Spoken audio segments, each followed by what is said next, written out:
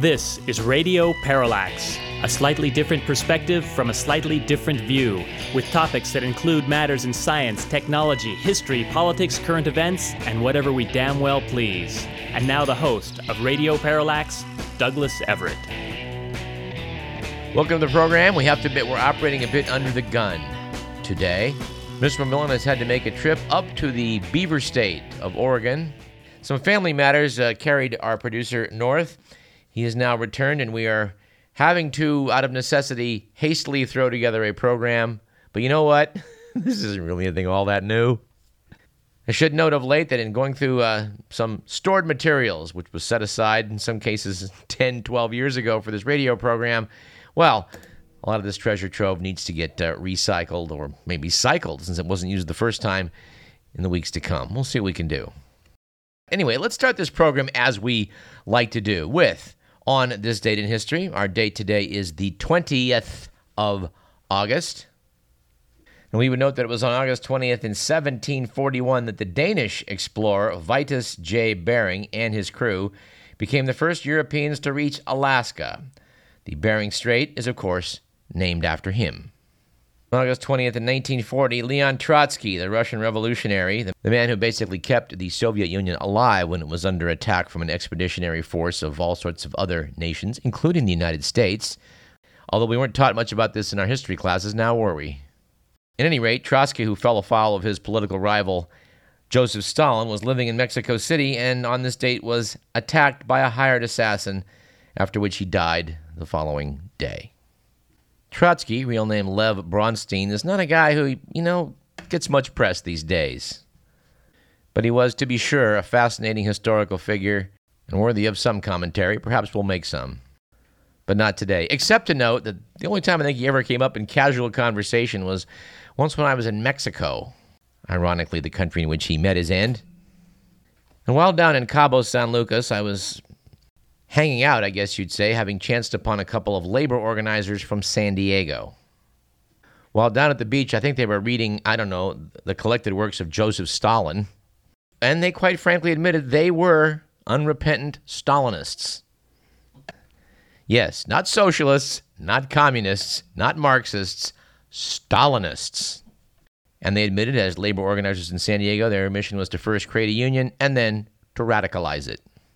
When I sort of casually mentioned what Stalin had done to Trotsky, well, not to mention millions of others, which we'll have more to say about later in the program, they both launched into denunciation. Oh, Trotsky! Oh, my God!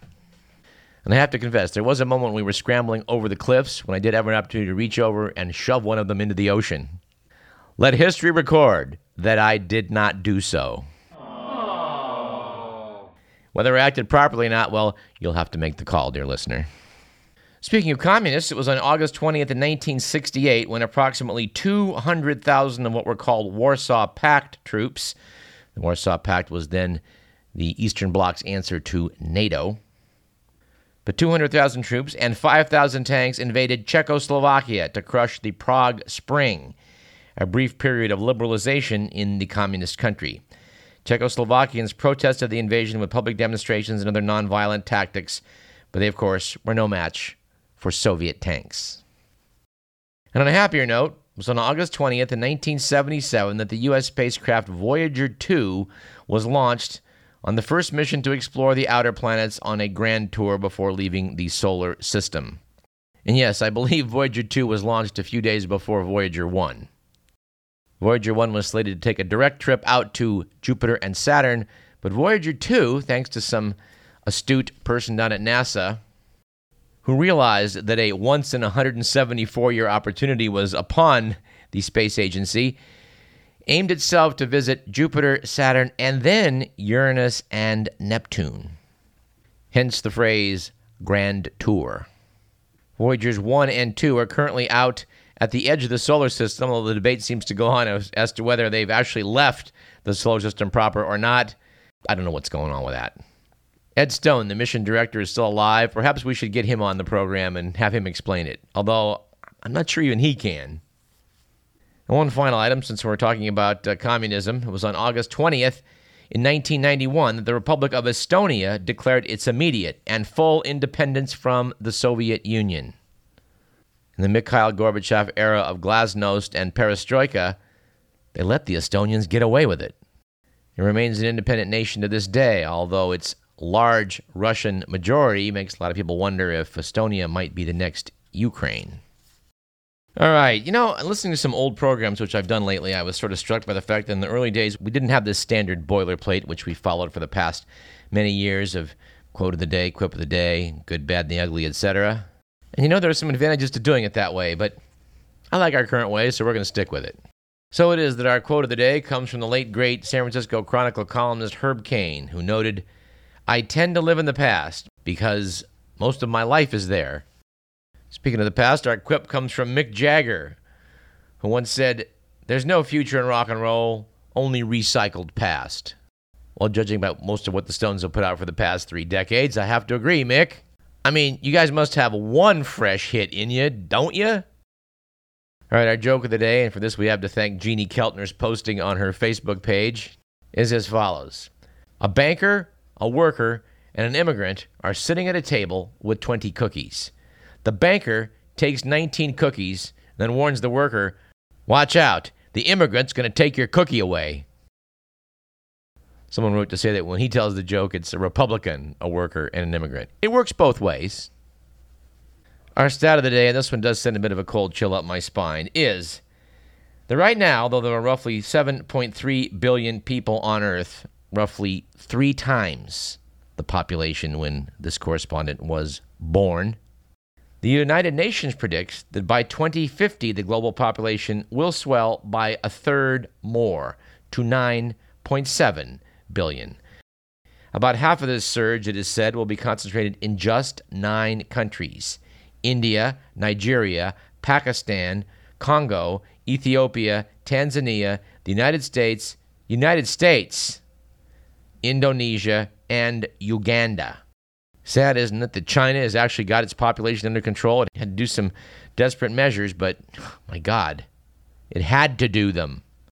According to the UN, fueling these population growth rates are high fertility rates in a handful of developing countries, primarily in Africa, as well as an increase in life expectancy throughout the world. Over the next few decades, the number of people older than 80 is expected to triple. And this one gets me. Nigeria will overtake the U.S. to become the 3rd most populous country in the world by 2022. Nigeria, by the way, is about the size of Texas, Oklahoma, Arkansas, and Louisiana combined, more or less. If you've ever read a description of what it's like to live in Nigeria or seen pictures, you wonder how this could possibly happen. Our anecdote of the day is as follows. A Texas man who was charged with assaulting his girlfriend's ex got ordered by a judge to marry the woman or face jail time. Jostin Bundy, who admitted to punching the other man to defend his girlfriend, was asked by Judge Randall Rogers, "Is she worth it?" He then told Bundy to marry her or go to jail. The couple is reportedly now engaged.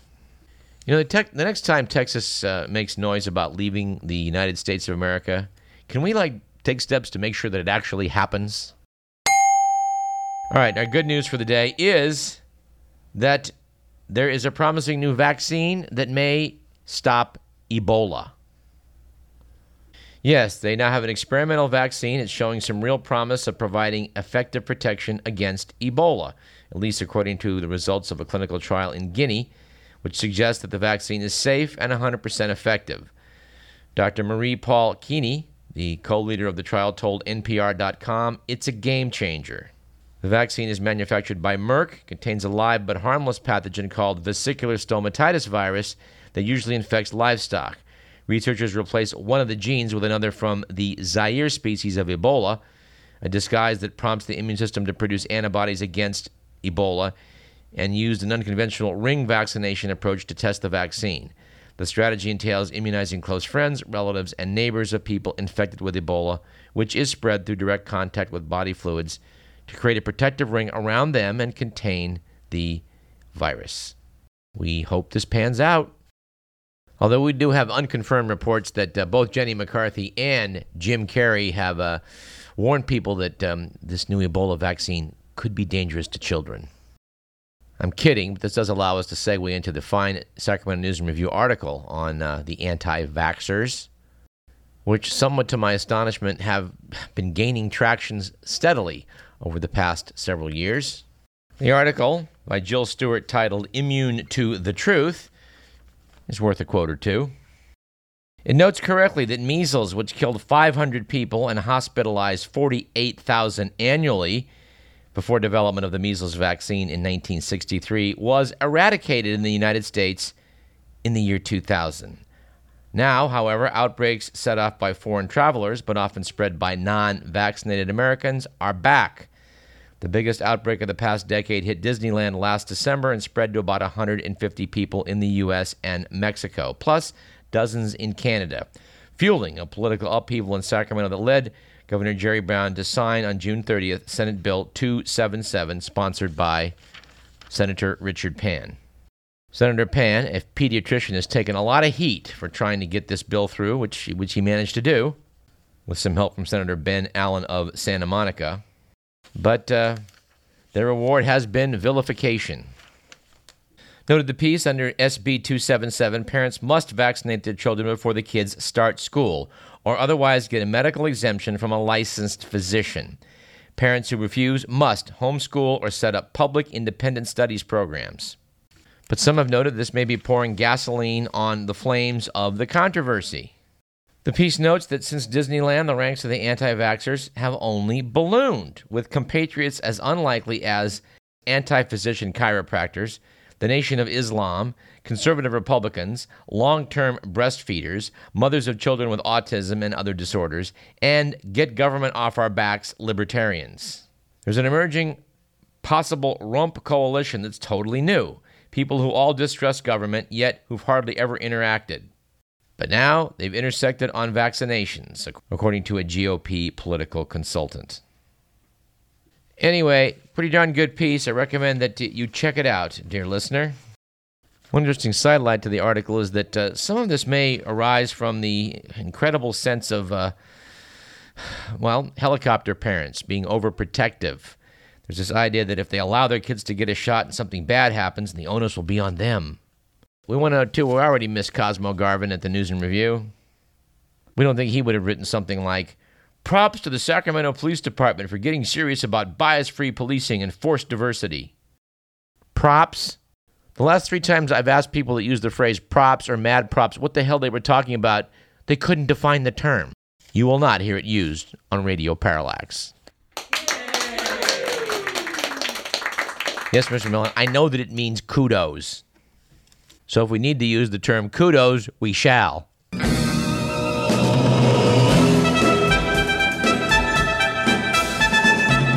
right, let's jump into the good, the bad, and the ugly.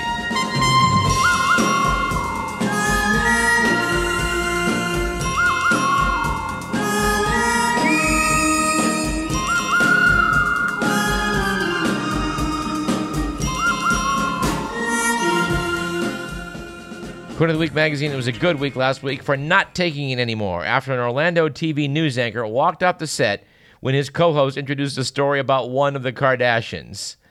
Said John Brown, "I can't take any more Kardashian stories on this show. It's a non-story." Get up out of your chairs, open the window, stick your head out and yell and say, "I'm as mad as hell, and I'm not going to take this anymore." It was, on the other hand, a bad week last week for going with the lowest fare after a Latvian budget airline flight was grounded in Oslo when passengers reported that the crew seemed a little too giddy. And, in fact, the entire crew, including both pilots, failed sobriety tests. And it was an ugly week last week for doing what the boss wants, with the news that Defense Secretary Ashton Carter is defying President Obama's wish to release a number of Guantanamo detainees. According to an unnamed Senate aide, Carter is stalling because he doesn't feel comfortable putting his name on the line for some of the detainees. Carter's hesitancy is a huge source of frustration for President Obama, who has long promised to close the prison. Of course, we want to give kudos to Rob Rogers of the Pittsburgh Post-Gazette, whose 2-panel cartoon appeared in the Bee last week. The first panel shows the U.S. Embassy in Cuba with 2 people, possibly of the Republican sort, talking, one of them saying, "Isn't it shocking to see the American flag flying in Cuba where so many human rights are violated?" course, the second panel shows Gitmo, with the guy responding, well, not really. Yeah, have you noticed how back in 2008, when Obama talked about closing Gitmo, there was a huge surge of popular support for that idea? Well, it's still open for business, in no small part due to Republican obstructionism. And I have noticed that no one's even talking about it in the ramp-up to election 2016. Well, the GOP is all worked up over their idiocy on immigration and abortion and, I don't know, teaching evolution in schools. I don't know. But it is curious, isn't it, that one of the government agencies that they all seem to be united in their hatred of is the EPA, since Obama is now trying to use EPA mandates to rein in methane and CO2 emissions, and it's about time. You know, since Al Gore was one of the few politicians in the U.S. and maybe world who's been on top of this topic since he was in the Senate and was vice president in the 90s, it may well be that the theft of the federal election by Jeb Bush and Katherine Harris and others, might be the turning point that sinks the whole world. Of course, when I say that opinion, like all those heard in this program, does not necessarily represent those of KDVS, our sponsors, or the University of California. Nevertheless, I think it still may be true, sadly. But anyway, the EPA, at least somebody finally stepping up to address the issue of methane and CO2 and avoiding this nonsense about cap and trade, which as far as I can see is a giant scam. But down in the Southwest, they're pretty hot at the EPA over its ham-fisted actions in a gold mine, which has caused massive pollution of the Animas River. Apparently, workers accidentally breached a dam of debris, which prompted water laced with arsenic, lead, and other pollutants to pour into the Animas. Senator Cory Gardner, Republican of Colorado, is blasting the EPA for incompetence, saying if a private company was behind this bill, all hell would be breaking loose. Well, wait a minute. A private company was behind this bill. They impounded all the toxic compounds to begin with and then walked away with their gold money, didn't they? According to a piece in the New York Times by Julie Turkowitz, reprinted in the Bee, I quoted Governor John Hickenlooper of Colorado saying, our initial economy was largely driven by mining, saying that in an interview at the state capitol, a building with the gold leaf dome, but it left us a sad legacy of these sites that are going to need significant resources to fix. Damage that no one understood or realized that this is going to be an issue. Well, yeah, the EPA, a bad group. Let's get rid of them because they make mistakes. But how are we going to clean up all these toxic waste sites? Who is going to do this? Note that in its heyday, the Gold King mine produced about 350,000 ounces of high-grade gold, according to its current owner. And its products landed on the fingers of well-known women in New York City and in the pockets of everyday Americans and in the vaults of banks around the world. After the Gold King shut down, it passed from company to company with owners who each believed it would one day be economically feasible to reopen the mine and extract more of the gold. In 1999, Steve Fearn, an engineer, acquired the mine. In 2005, when Fearn could no longer pay the mortgage, a businessman named Todd Hennis bought it at foreclosure for $290,000. Hennis said the financial deal makes him immune to federal laws that would typically hold him accountable for the wastewater spilling from his mine. Meanwhile, let's look at what The Economist had to say about this fiasco. They note the accident is awful and awfully timed. The EPA, invented during Richard Nixon's presidency, has become the federal agency conservatives most dislike, the aggressor in the war on coal. It does note that the EPA won the most recent round when it reissued regulations limiting carbon dioxide emissions from power stations on August 3rd. Meanwhile, back in Colorado, Steve Fearn, according to the piece in the Times, was gazing out at the flow from the mine, still running at 600 gallons a minute, and explained that a coalition of mine owners, environmental groups, government entities, and residents who had been working together since 1994, and explained that a coalition of mine owners, environmental groups, government entities, and residents had been working together since 1994 to clean up the mines. But even after the spill, he said he favors a voluntary collaboration rather than a federal takeover. It's our community, he said. We'd like to have a bit of say in how it's done. Yes, as yellow toxic sludge moves south into New Mexico. All right, and final item for our segment is an obituary item, which I'm going to, I think, go with now rather than in our third segment, as is customary, because it sort of plays off some of the comments I've been making throughout this whole segment. The man we are noting for our obituary is Robert Conquest. Noted The Economist, the intellectual history of the West in the 20th century was dominated by arguments over totalitarianism, its causes, effects, and possible justification. They note that even after flag-waving support of the Soviet Union has dwindled to irrelevance, although I must say I did see in Red Square a gathering of a few hardcore Bolshevik flag-waving communists. Magazine notes the conviction that communism was a good idea, poorly executed, persisted in certain quarters. Others still thought the communist threat overstated or drew equivalences between crimes committed in the name of socialism and those of Western anti-communism. The position that communism was a monstrously evil system responsible for unprecedented atrocities was held by only a minority of scholars. Robert Conquest, who died on August 3rd, was one of the most eloquent and implacable members of that camp. To the chagrin of his opponents, he turned out to be right. Robert Conquest's landmark 1968 book, The Great Terror, was the first detailed account of the true horror of Joseph Stalin's rule. The British historian estimated that up to 20 million people had perished in famines, Soviet labor camps, and mass executions in the 1930s, a figure that many left-leaning Westerners dismissed as an exaggeration. But when the Cold War ended and Russia's communist archives were opened, his estimates proved more accurate than those of his critics. Yet he refused to gloat. When he published an updated version of his magnum opus, he subtitled it A Reassessment. Not, as his friend, the writer Kingsley Amis, proposed, "I told you so, you effing fools." He was born in England to a wealthy American father and a British mother. Robert Conquest was a member of Britain's Communist Party during his student days at Oxford. But he soon quit when he realized that other party members were, quote, very dull and rather stupid, unquote. Conquest served as an intelligence agent behind enemy lines in Bulgaria during World War II and went on to produce anti-communist propaganda for the British Foreign Office, work that inspired his writing on the Soviet Union. Conquest's first 3 books on Russia were solid rather than exciting, said the Daily Telegraph. But The Great Terror, his 4th, established a reputation as a big league historian. Conquest's expertise in the Soviet Union was the subject of nearly 20 books and led him to be recruited as an advisor by Prime Minister Margaret Thatcher. Yes, noted The Economist, he did not start out as a scourge of the left. He fought on the Republican side in the Spanish Civil War. He was a crack shot, although he apparently fought for only one day and fired a single round. I was amused by The Economist's noting that while at Oxford, he was disgusted by a party hack of the Communist Party who claimed that Britain's bourgeois leaders could never declare war on Hitler. This is undoubtedly at a time when Stalin and Hitler were buddies. He more or less became a historian by accident. Like George Orwell, he worked in a branch of the Foreign Office, which analyzed the Kremlin's power and practice. He shared the results confidentially with journalists. Those papers turned into books. He evidently won a prize for the best long poem written during the Second World War. The Economist notes that his greatest work was, of course, chronicling chapters of the Soviet nightmare, which had been cloaked first in secrecy and then in shame.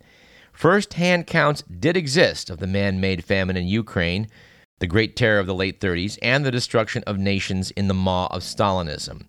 What Conquest did was turn those fragments of available information into comprehensive histories.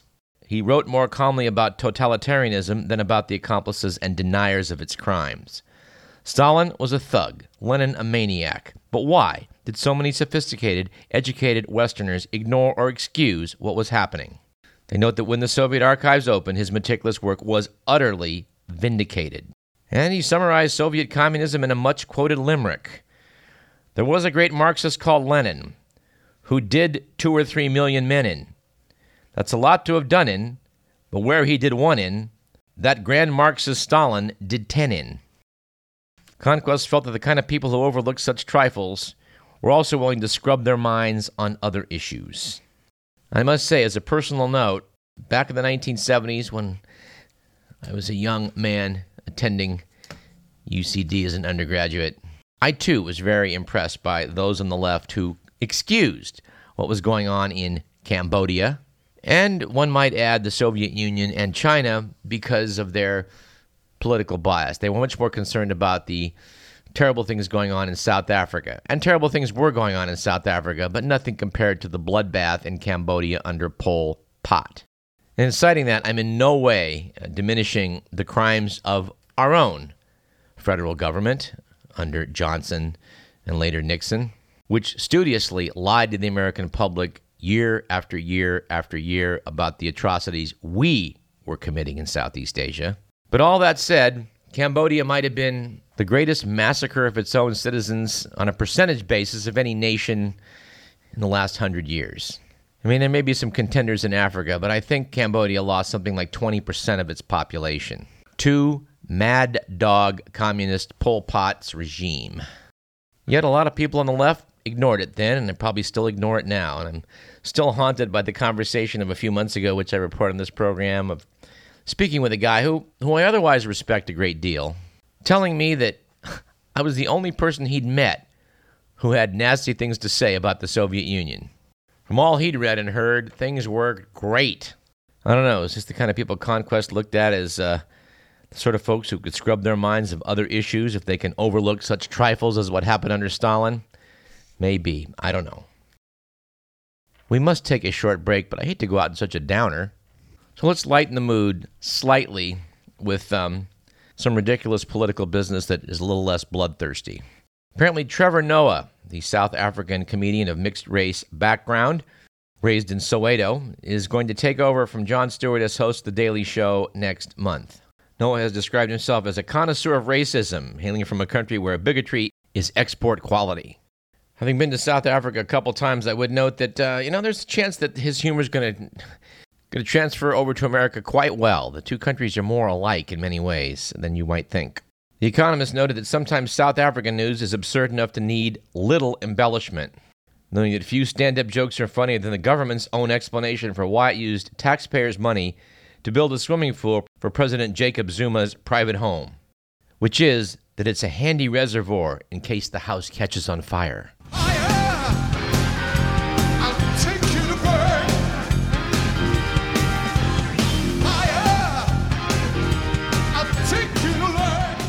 Let's take a short break. I'm Douglas Everett. This is Radio Parallax. We'll be back. Stick around. You've been living like a little girl in the middle of your little world. And you mind your tiny mind, you know you really been so blind. Yes, you mind your tiny